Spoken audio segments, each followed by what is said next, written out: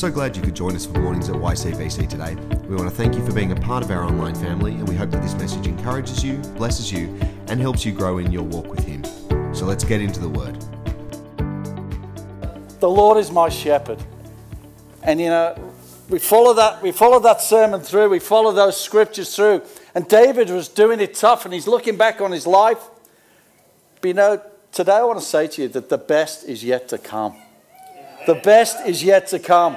That this, as I prepared for this week, I was reminded of Jesus and his first miracle, which is really interesting because Nick's talking about sitting, having a glass of wine.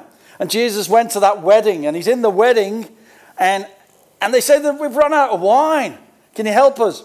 And he's there in Cana in Galilee, and the master came, and Jesus converted this water to wine. And the master of ceremonies came up, and he probably tasted the wine because he doesn't want to poison all the guests. And he calls the bridegroom aside and says this in John 2, from verse 10. It says this, everyone brings out their choice drinks first, and then the cheaper wine gets when everyone's had too much to drink. But you save the best till now. And what a caterer we have in Jesus. That could be a new song, but he fed the 5,000. He turns water into wine. The best is yet to come. And I actually really felt something rise up in my spirit and say to you this morning, the best is yet to come. Yeah. But it is really, I love this scripture. It says the best is yet to come. Psalm 23:6. Surely goodness and mercy will follow me all the days of my life. Surely God saved the best to last in this little psalm. There's 6 verses and we finish it today. But surely, I think that for David was his Christian walk. And for our Christian life, our walk, for my walk, this is it. Surely goodness and mercy. I love the Passion translation of this. It says, so why would I fear the future? Guys, I want to say, why are we fearing the future? Why do we have to fear? Only goodness and tender love will pursue me all the days of my life. Then after my life's through, and guess what? That's a guarantee. All our lives at some point will be through. Then I'll return to the glorious presence with you and be with you forever. How long do we get to spend with God? Eternity. Forever. Eternity. Forever and ever and ever. It's not 10 minutes. It's forever. So let's take an eternal viewpoint of this whole psalm. Psalm 23 starts and ends with the Lord. The Lord is my shepherd. It starts when we surrender our hearts to Jesus. That's where it started for me in 1996. 2nd of April, 8:35 p.m. in the evening. People always say, why are you so precise? I said, because 2 minutes before that, I had a plan to take my life. 2 minutes after that, my life was saved for eternity. And I'm so grateful to God. And I don't apologize for sharing that ever. Because that is God in my life. And it is God for you. And somebody shared this morning of some struggles very similar to that. And it's like we could stand and pray as brother and sister. And brother and brother. And pray for situations. So, this is a very personal psalm. It starts with the Lord. It ends with the Lord. I'm not going to read right through that psalm, but as I read through it, as I was preparing again, the word me is in it 7 times. The word I is in it 4 times, and the word my is in it 6 times. 17 times David is given a personal account of how good God is to him. And he's finishing it off with this amazing feast. This is the best feast we're ever going to have. Surely goodness and mercy. It's personal. It's intimate. David's reflecting on his long and tough life. He's not a young man writing this psalm. He's looking back over his life and he's thinking about, when he walked through the valley of shadow of death. And thank you, Jill, for going, I will fear no evil when I walk through there. Why? Because I've got an eternal viewpoint. Live or die, I win. I win. I love it. It ends in the Lord's house forever. D.L. Moody put it this way. I love this thing in Psalm 23. The Lord is my shepherd. The Lord is with me. Beneath me. He's beneath me because I'm on green pastures. He's beside me in the still waters. Before me he puts a table. Around me are my enemies. Even in the middle of the battle, he sets a table and goes, you can't touch them because they're my kids. After me is goodness and mercy following me. and ahead of me is the house of the Lord forever. Forever. It's amazing. It's an amazing picture of our Christian walk. Now, whatever, and Carl was saying earlier, it doesn't matter where you are on that walk, surely goodness and mercy will follow after you. So there's only two things really I want to talk about this morning. The first one is, surely goodness and mercy will follow after me. You see, since I gave my life on the 2nd of April, 1996, Jesus has led me, he's guided me, he's provided for me, he's given me rest, and he's given me restoration, and he's still doing that. I'm not perfect. I cannot stuff up. Just come and spend a couple of days in our house, and you'll find out. I've talked to my wife, Pam will tell you, Keith is not perfect. But he leads me on these righteous paths for his name's sake. And he says in there, he anoints my head with oil. That's an amazing thing. You know, Aaron's beard was anointed. It just ran down. He anoints my head with oil, but my cup runs over. We never run out with him. But then he flows into this beautiful last verse. The best is yet to come. You know, we were at the assembly yesterday. And at the end of the first day, this lady stood up and said, the best is yet to come. And I went, yeah, you're going to talk about Psalm 23. Do you know what she talked about? Finances. I'm sorry. I'm sorry for you beautiful accountants. Thank you for them. But no, it wasn't the best. But the best here is yet to come. You know, there's 2 points out of these. Our walk is filled with goodness and it's filled with mercy. Surely goodness and mercy. And goodness in Hebrew, surely, the word surely in Hebrew is actually translated as only. And in some scripture it says only goodness chases after me. Only goodness, only mercy. But surely, you know, it's a total assurance that David is portraying here, but it's our total assurance. And I told you, 2 minutes after I gave my life to Jesus, I had this amazing assurance that, you know, it's going to be okay. It's going to be okay. It's not perfect. I'm on a journey, but it wasn't a maybe. And it wasn't a maybe when we surrender our lives to Jesus. It was assurance, totally assured. And that caused me to stop and think this week as I was preparing. You know, surely goodness and mercy follow me. And it started me to think about what God has done in my family and probably what he's done in your family. I started thinking about my marriage of 42 years in next month. And I've known Pam since I was 16. I know that, you know, those numbers don't correlate when you look at me. And I would think, how can he do that? 24? I was never good at numbers. But, you know, surely 42 years of marriage, 3 beautiful kids who love Jesus, 5 grandkids. I started thinking of the YCB family that God's just parachuted us in. I went, wow, goodness and mercy. And now, despite my circumstances, goodness and mercy have followed me.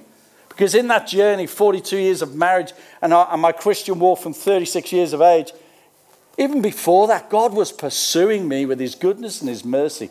And it wasn't until everything in my hand was broken and I gave up and turned around and he was there. You know, he's always behind. And so there was a prayer this morning for those people, you know, and they're walking through maybe family members. But, you know, we know that all it takes is turning and seeing Jesus. So since I surrendered, so it starts with this surrender, when we can call Jesus our shepherd. Surely is certain. Mercy is also translated as loving kindness. And we're going to go on a series of love in a little while, talking about love and identity. But, you know, David's looking over his life. He's looking at the ins and the outs. Even the valley in verse 4, when he was hiding in a cave, when he was feigning mental illness, when his son Absalom rebelled against him. And we've walked through those journeys, and many of you probably have, when your kids are going, you know what, that Jesus stuff, leave me alone with it. And yet you plant the seeds and the Holy Spirit waters them. Even when Bathsheba and her son died, David was certain. We can be certain that goodness and mercy follow all the days of our life. You know, Joseph in Genesis 50:20. You know, he'd had a tough life. His brothers even chucked him down a well. And in the end, he became a king, and they're presented to him. And he said this in 50:20, Genesis. You intended to harm me, but God intended it for good to accomplish what is now being done. The saving of many lives meant it for God's goodness and God's glory. And you know, Psalm 23:6 actually has a New Testament translation of that. In Romans 8:28, it says this. And now we can be certain that all things God works to good. I spoke about it a few weeks ago. We can be certain, we know, we can be certain that in all things God works for good for those who love him and have been called to his purposes. We know. It doesn't say everything's good. I said that a few weeks ago. It says God turns everything to good for those who love him. It's qualified by those who love him and are called to his purpose. Once we give our lives to Jesus, once we surrender, we're called to his purpose. We don't have to fear the future, as it said in the Passion. When you're surrendered 100%, when the Lord is the Lord of your life 100%, you can be certain that everything turns around. Everything. I thought about that. It's like a cake, you know, sort of. I don't bake great cakes. I tried a microwave once. Have you ever tried them? They bounce off the wall. They're like rubber. Oh, they're awful. I did bake one, and Pam was quite impressed, but, you know, I've been sitting there. But we had a cake. We had a couple of cakes on here last week. It was like, you sit in the house and the cake, and you smell it coming out the oven. You go, wow. Almost drives me to preach in tongues, but that's another story. But it's like, oh, that smell of that cake. But if you take the raw flour and pop it in your mouth, it's pretty, you can have an egg or a bit of salt. But you put it together, and it's kind of like Psalm 23, verse 6. God's mixed it all together, the walk of our life, of our circumstances. You know, the good and the bad. He bakes us in the oven, and sometimes it's the Holy Spirit that turns up the heat to actually get rid of some of the tough stuff. Because God has a good plan for us. He has a good plan. So he sends this goodness and mercy. And we talked about the shepherd. The shepherd's leading us. The Lord is my shepherd. The shepherd leads. But in England, we have sheepdogs. And they have different types of dogs over here, I'm guessing, on farms. But, you know, they have these border collies, and they round up the sheep, and they come behind, and it's like goodness and mercy. And I thought, oh, I've got 2 Labradors, but if I had 2 of those, call them goodness and mercy. It's like they're chasing you up. They're following you up to make sure you walk on this path. But why is there goodness and mercy? Glad you asked that. Charles Spurgeon described the goodness and mercy as like 2 footmen. 2 footmen on the back of the coach, and they got there to serve. When the coach stopped, they were there. They were serving you. They were helping you. But goodness and mercy, goodness and loving kindness, you know, they're the 2 attributes of God. You see, goodness is actually there for our steps, the steps we take. Now, the Lord is my shepherd, I shall not want. He leads me. So as he's leading me, as I'm taking those steps, he's goodness, because God is good all the time. As we've discussed this morning, God is good. He never stops being good, ever. There's no bit of darkness in him. He's good. So it's for our steps. But mercy, his loving kindness, is for the slips. And I don't know about you, but I make a few slips along life's journey. I make a few slips. I've made lots of errors in my life. And I've had to repent of a lot of things. So it's for steps, for goodness. The goodness also, he provides everything. He says he'll turn it to good. But mercy is about our pardon and our forgiveness. Goodness meets our needs. It's the bounty of God. It leads us to repentance. It convicts us of sin. You know, I wasn't bashed into the kingdom. That didn't happen. A few people tried it. But if you'd have known me back then, you'd have got a right hook, because I was pretty good at boxing. Back off. The person who really had the most impact in my life, he used to turn up at my house. He was a beautiful man. He used to be an MI5, which that's ASIO in Australia. And when he started turning up at my house with his sandwiches to just have lunch with me before I went on a late shift, I'd say to Pam, is this guy like, do you tell him when I'm on late? Nope. And I started thinking he was like ASIO, sparring mine. But no, it was the Holy Spirit. And Brian, he's with the Lord now, and we can talk about that. That's the last part of this, this thing. The goodness and mercy leads us to the Father's house. But he loved me into the kingdom. He'd turn up, and he knew my struggles. And he never beat me up. He just said, hey, Keith, how are you today? How's things going? So it's that love that brings us to repentance. It causes the prodigals to come home. It's the one that the Father's looking down for the prodigal. He's waiting. He's anticipating. And then when he comes home, he wraps his arms around him. He didn't tell him, what are you doing, spending all the money? He said, welcome home. But mercy forgives our faults. It cares for our spiritual well-being when we fall. It's the love of God. Mercy is the love of Christ that changes us. It's in God's heart. These 2 things are attributes of God. Surely is an exclamation mark of confidence. It's godly confidence. I'm not confident in me to get through next week, never mind, or tomorrow. But I'm confident that surely goodness and mercy will follow me with Dad. All the days of my life. All the days, it says. On the good days, the bad days, on the days when you're grieving, on the days when you're celebrating, on the day when maybe you've lost your job, and on the day you get a new appointment. It doesn't matter what the day is. Surely goodness and mercy follow these things. But we can often doubt that. We can doubt that as Christians. I did. I doubted it often. Why did that thing? Why did my son have to go to a psychiatric facility? Why did I get beaten up there? If God is good, and we often get asked those questions, if God's so good, why did those things happen?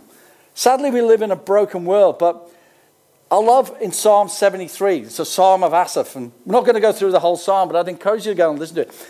Asaph is there, he's talking, he says, surely God is good to Israel, to those who have a pure heart.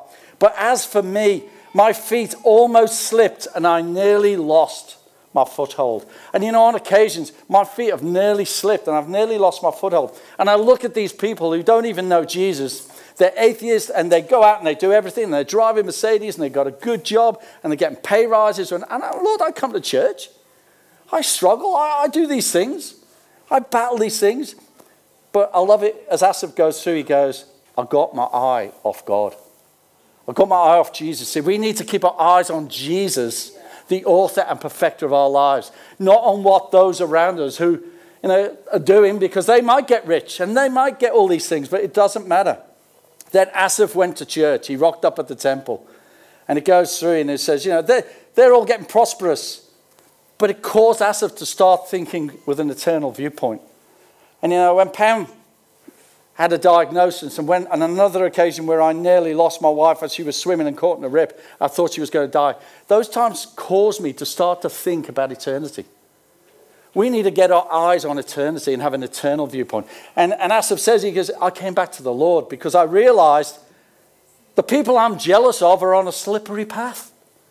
The people are, they're going to wake up, it says in Psalm 73, they're going to wake up one morning and they're going to be dead. They're going to be in hell. I realize how good, God, you are, that you guide me and you leave me. Truly, God chases after those who have a clean heart. Our job is to keep our hearts clean before the Lord, to love each other, to be, to come before that. So when we look back, I look back now, and as I said, God was following me even when I didn't know him.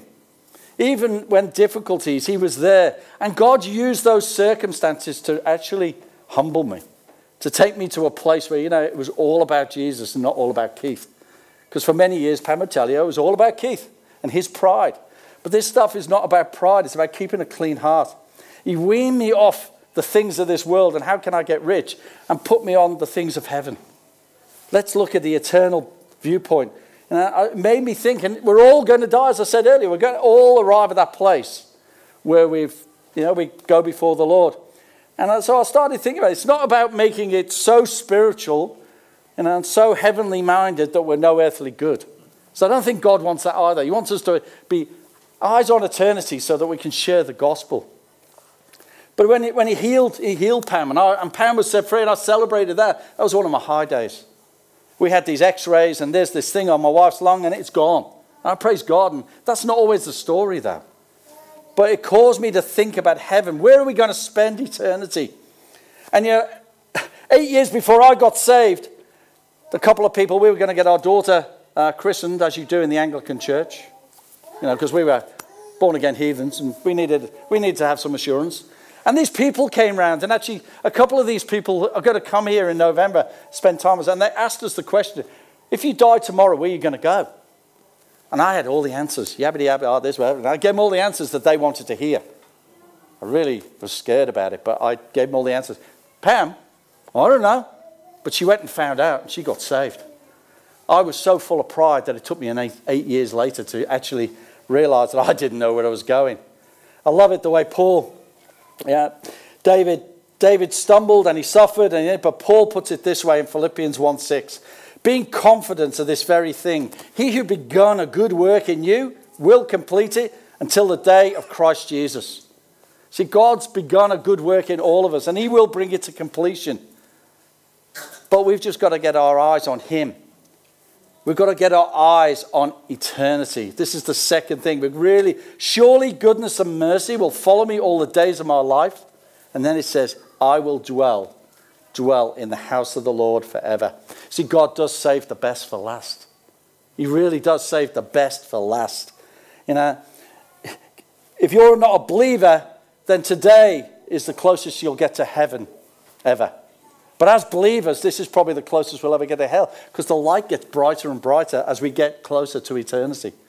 Now, either Jesus is going to come back and take me, or he's going to take me up there when I die. And I'm going to dwell in the house of the Lord. We're going to dwell in the house of the Lord forever. It's not a holiday. It's not a couple of days away and have a break. It's forever. You know, I love that song in Amazing Grace. It says this. You know, beautiful song. We've sung it here. When we've been there 10,000 years, shining as the sun, we've no less days to sing God's praise than when we first begun. We've got another 10,000. Let's go another 10,000. And another 10,000. Because we're there for eternity. It's amazing. You know, we have absolute assurance. David is talking about heaven here, not some temple. Some people thought, oh, that's a temple. He's absolute assurance. I've had some people go, oh, I don't know about the heaven thing. Don't know if I want to go there. They sing a lot. Man, we have beautiful worship. We have drums. Thank you, Ellen. It's like, you know, I've got news for you. When we get up there, David's going to have his harp plugged into more amps than you see here. It's going to be loud. We're going to rock that place. Heaven's not just a destination. Heaven isn't pie in the sky when you die. It's actually cake on your plate while you wait. It's actually cake here. Pam actually prayed. More cake. See, we're back to cake. But Pam prayed this morning. He said, you know, your kingdom come, your will be done on earth as in heaven. We can pull this stuff down. Heaven is a real place, though. And I'll start you to think about this stuff. Heaven is a real place. It's a physical place, not a state of being. You know, I'm not going to float up into some ether. John 14, 2-3 says this in the NIV. My Father's house has many rooms.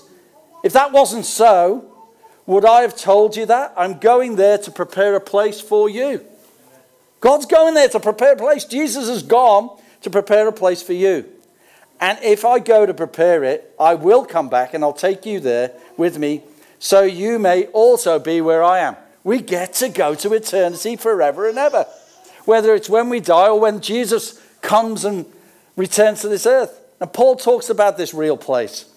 He says in 2 Corinthians 12:2, he said, I know a man in Christ, talking about himself, who 14 years ago, whether in the body, I don't know, or whether out of the body, I don't know.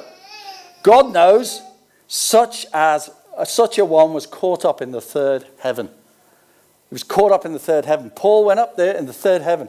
People go, oh, there's all these levels, and you know, if you're good, you're going to be on that level. No. When God was leading the Israelites through, he said he gave them a cloud by day and fire by night. If we walk out there and we look up, it's like, there's the day, there's heaven. You go up and look at the stars. And whenever you turn the lights, we get a blessing of not having street lights where we are. And you turn out and you look at the stars and you go, wow. Look at those stars. It's like, that's the second heaven. And then, so we get the first one by day and the second one by night and the third one we get by faith. If you go and read the last chapter of Revelation, it talks about heaven. It's incredible. You know, we see those stars. It's walking. You know, there's a story of a little boy. He was walking along. And he looked up, it was night with his dad, and he must have been on our place, and he looked up and saw all the stars. He said, wow, Dad, if that's the wrong side of heaven, what does the right side of heaven look like? And I thought about that. That's cool. You know, imagine that, like, what does heaven look like? Stephen was being stoned in Acts 7, 54-60. We're not going to talk about the whole of that, but he was being stoned, and he looked up. He looked up to heaven. And he was there, and he just said, God, forgive him. Receive my spirit. You know, when we start thinking about heaven, when we get our mind on eternity, we actually get kinder to people. You know, because all those things don't irritate. Well, they don't irritate me so much as when people are, I know where I'm going, and I really want these people to come in. But when they're problematic, we're moving forward. But Stephen, he just looked up, and God received his spirit. He fell asleep and woke up with Jesus. That's what happens when we go to heaven. We fall asleep. We don't die. We fall asleep. Stephen was the first martyr. And his name, Stephanos, means crown. God gave him a crown on that day he died. He looked up. He saw heaven open. And he said, come in. And Jesus welcomed him in. And that's how it is. You know, Enoch talks about Enoch. Enoch walked with the Lord. And Enoch didn't die. Enoch just went up. And our spiritual dad, he died 4 years ago this month.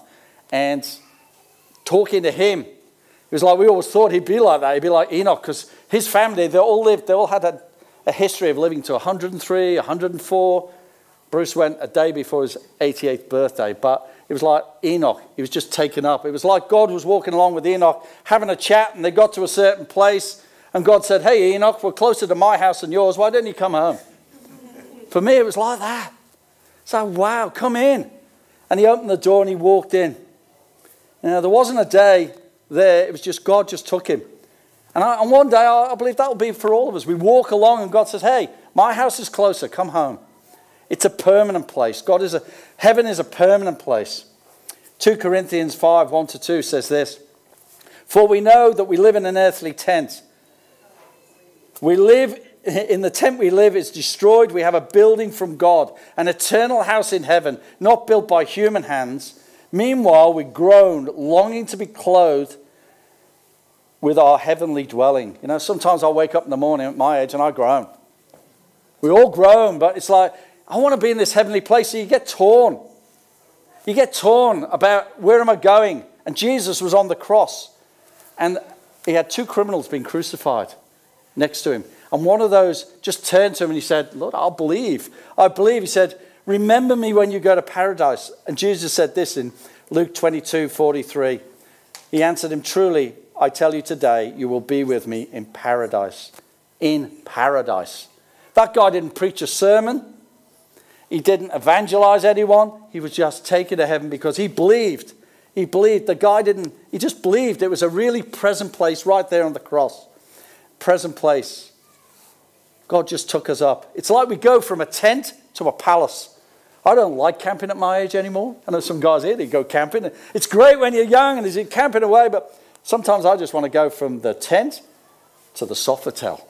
But this is better than the Sofitel. This is like going from the tent to the palace. Pam watches a program on hotels around the world, and some of them you pay gazillions to stay in them, but it's like, it's way better than that too, Pam, sorry. It's way better. It's like we don't die, we just move out. We just check out. I'm moving from a tent to a place. And heaven is a perfect place. We haven't got time to go through Revelation, but I'd encourage you, go read in Revelation 21. There's some incredible stuff, but in verses 3-5, it says this. I'll just read from 5. It said, here we go. He said in a loud voice from the throne room, verse 3, look, God's dwelling place is now among his people, and he will dwell with them, and they will be his people, and God himself will be their God. He wants us to dwell with him. Even on this planet, we can dwell in eternity. We can hang out with him. We can be there.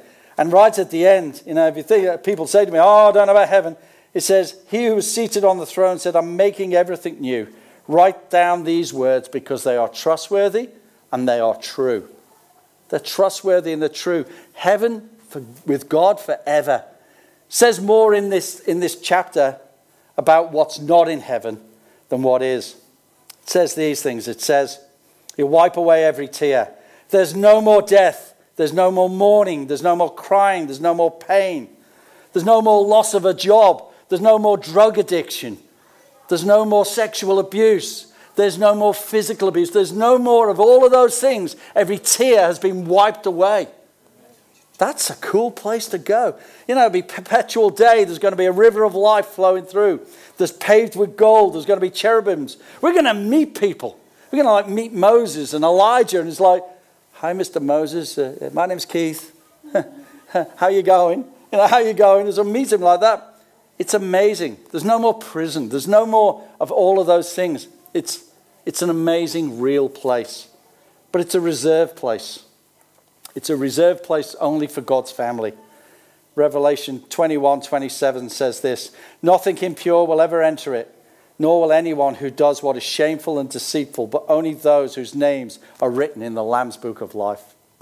So for that guy on the cross next to Jesus, his name got written in the Lamb's book of life on the last breaths he was taking.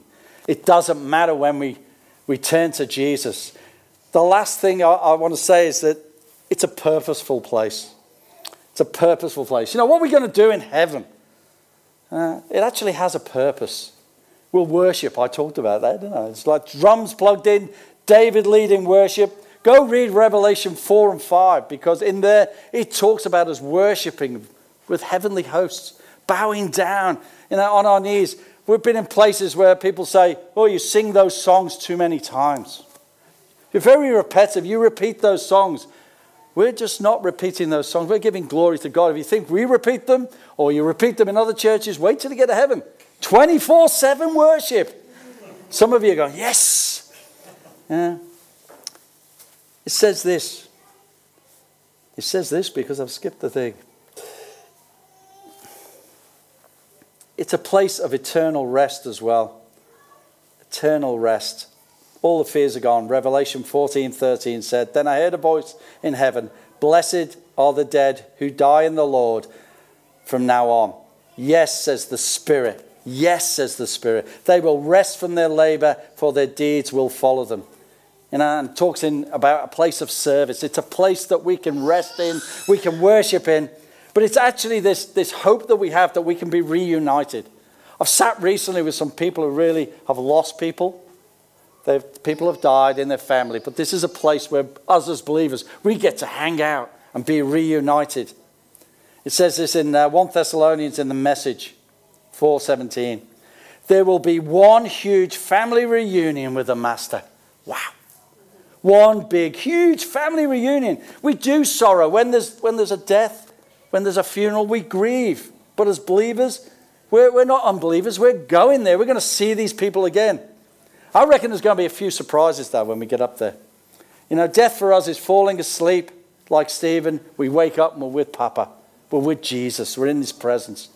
We get to see all our lost ones, those who love Jesus as well. There's like this meeting in the air. And I think of my grandmother. I was actually talking to someone this morning. I know that back in the day, my grandmother and my grandfather prayed for me.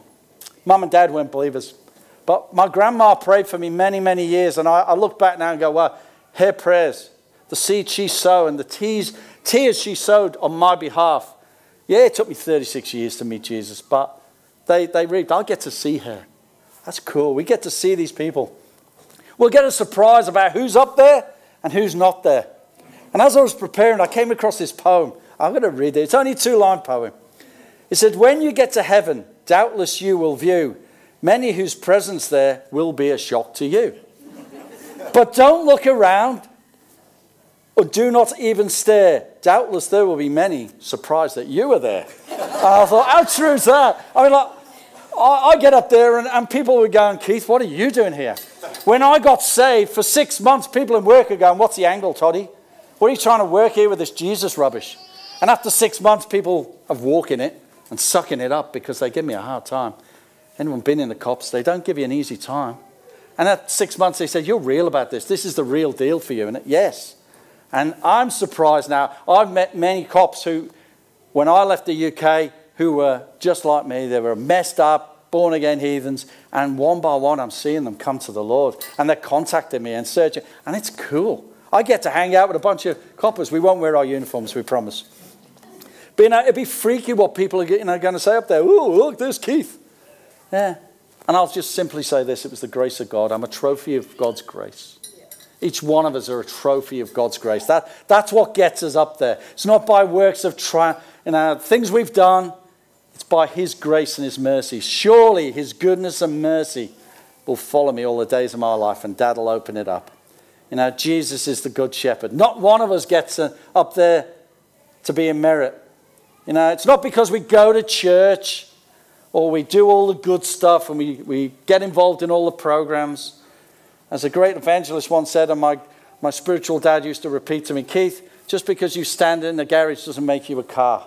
Just because you come to church doesn't make you a born-again believer, a follower of Jesus Christ. That's where we need to land today. We need to know our hearts are right before him. I find it interesting, in the Old Testament, it was the sheep that got slaughtered, wasn't it? It was the ram in the thicket. Go up there and going to kill your son. Abraham took Isaac up there and a ram was produced. So the sheep got killed in the Old Testament. And in the New Testament, it was the good shepherd that got killed for the sheep. When he stretched out his arms in the New Testament, that's the truth. Jesus stretched out his arms. See, it says, I stand on the door and knock. If you open the door, I'll come in and I'll have fellowship with you. If he's knocking on someone's heart this morning, if you're not 100% completely understand, going to church is not going to cut it.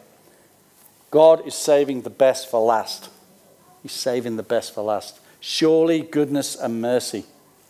Surely goodness and mercy. Yeah. That door that he's knocking on my heart, when he knocked on my heart all those years ago, unfortunately the door handle was on my side of the door. He couldn't force a door. He couldn't push through the door. He's just saying, Keith, it's time to come home. I had to open the door. We all have to open that door. You know, the handle's on the one side. We don't go to heaven because of all of these things. We don't go to heaven, as I said, because we've come to church. We go to heaven because surely goodness and mercy follow us all the days of our life when we accept that mercy. See, lordship, mercy and is about lordship. If Jesus is not the Lord of every part of your life, he's not the Lord at all. So we need to start to think about that. As we move into stuff around love and identity, we talk about lordship. Jesus truly saved the best for last. I just want to read this psalm, but I actually want to read it to finish this little series. I want to read it from the Passion Translation. I love the guys who wrote this, and people go, that's just not really a good interpretation. But the guys who wrote it, the Simmons family, they're passionate and passionate about Jesus. They're not ashamed of the gospel. It says this. It says, the Lord is my best friend and my shepherd. I always have more than enough. He offers a resting place for me in his luxurious love. And as we finish this series, if you need a rest in his luxurious love this morning, I encourage you to just tell Jesus that. His tracks take me to an oasis of peace, a quiet brook of bliss. That's where he restores and revives my life.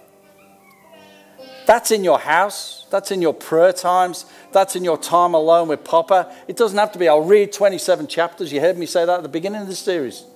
It just needs you to turn to Jesus and say, Lord, I need my life restored and revived today. He opens before me pathways of God's pleasure. We're his kids. We get to hang out with Dad and see his good pleasure. He leads me along the footsteps of his righteousness. It's not my righteousness, it's his righteousness. So that I can bring honor to his name. You know, YCBC, that's a cry in our hearts, is to bring honor to God's name. To be seen as the people who God loves, to bring honor to his name. Lord, even when my path takes me through the valley of deepest darkness, of fear will never conquer me because you, Jesus, already have. You remain close to me and you lead me through it all the way. No matter what you're going through this morning, Jesus leads you through it all the way. Your authority is my strength and peace. We have authority, and when we understand the authority we have in the name of the King, we can push back powers of darkness. It's not our authority, it's his. It's my strength and it's my peace. My comfort of your love takes away my fear. I'll never be lonely because you're always near. You become my delicious feast. We can eat with Jesus and we can rest at his table every day. Even when my enemies dare to fight with me. My dad's bigger than their dad. Yeah. You anoint me with this fragrance of the Holy Spirit. And you give me all I can drink until my heart overflows. Why would I fear the future? Goodness and love pursue me all the days of my life. Then afterward, when my life is through, I return to your glorious presence. We came from his presence. We're going back to his presence. We came from the dust. We go back to God. Let's pray.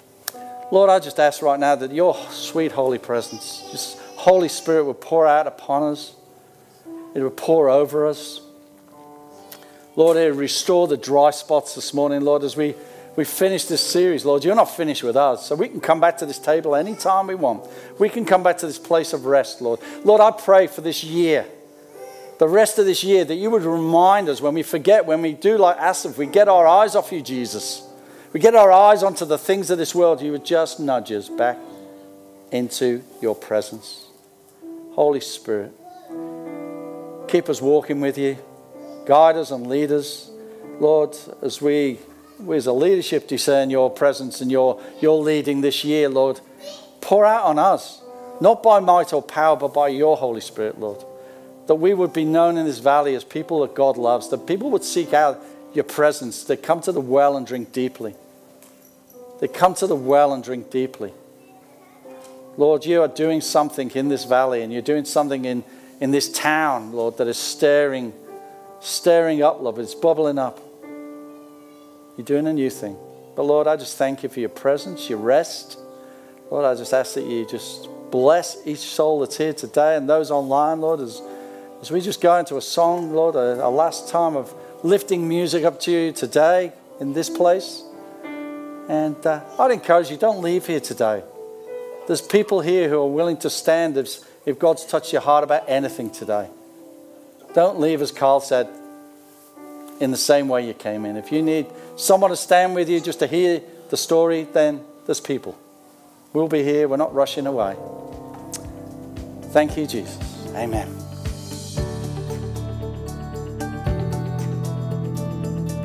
Thanks for joining us today. As you head back into your week, we want to encourage you to stay in His Word, stay in His love, and stay strong in your faith. Don't forget to keep up to date with what's happening via Facebook, Instagram, or via our website at ycbc.church. See you soon.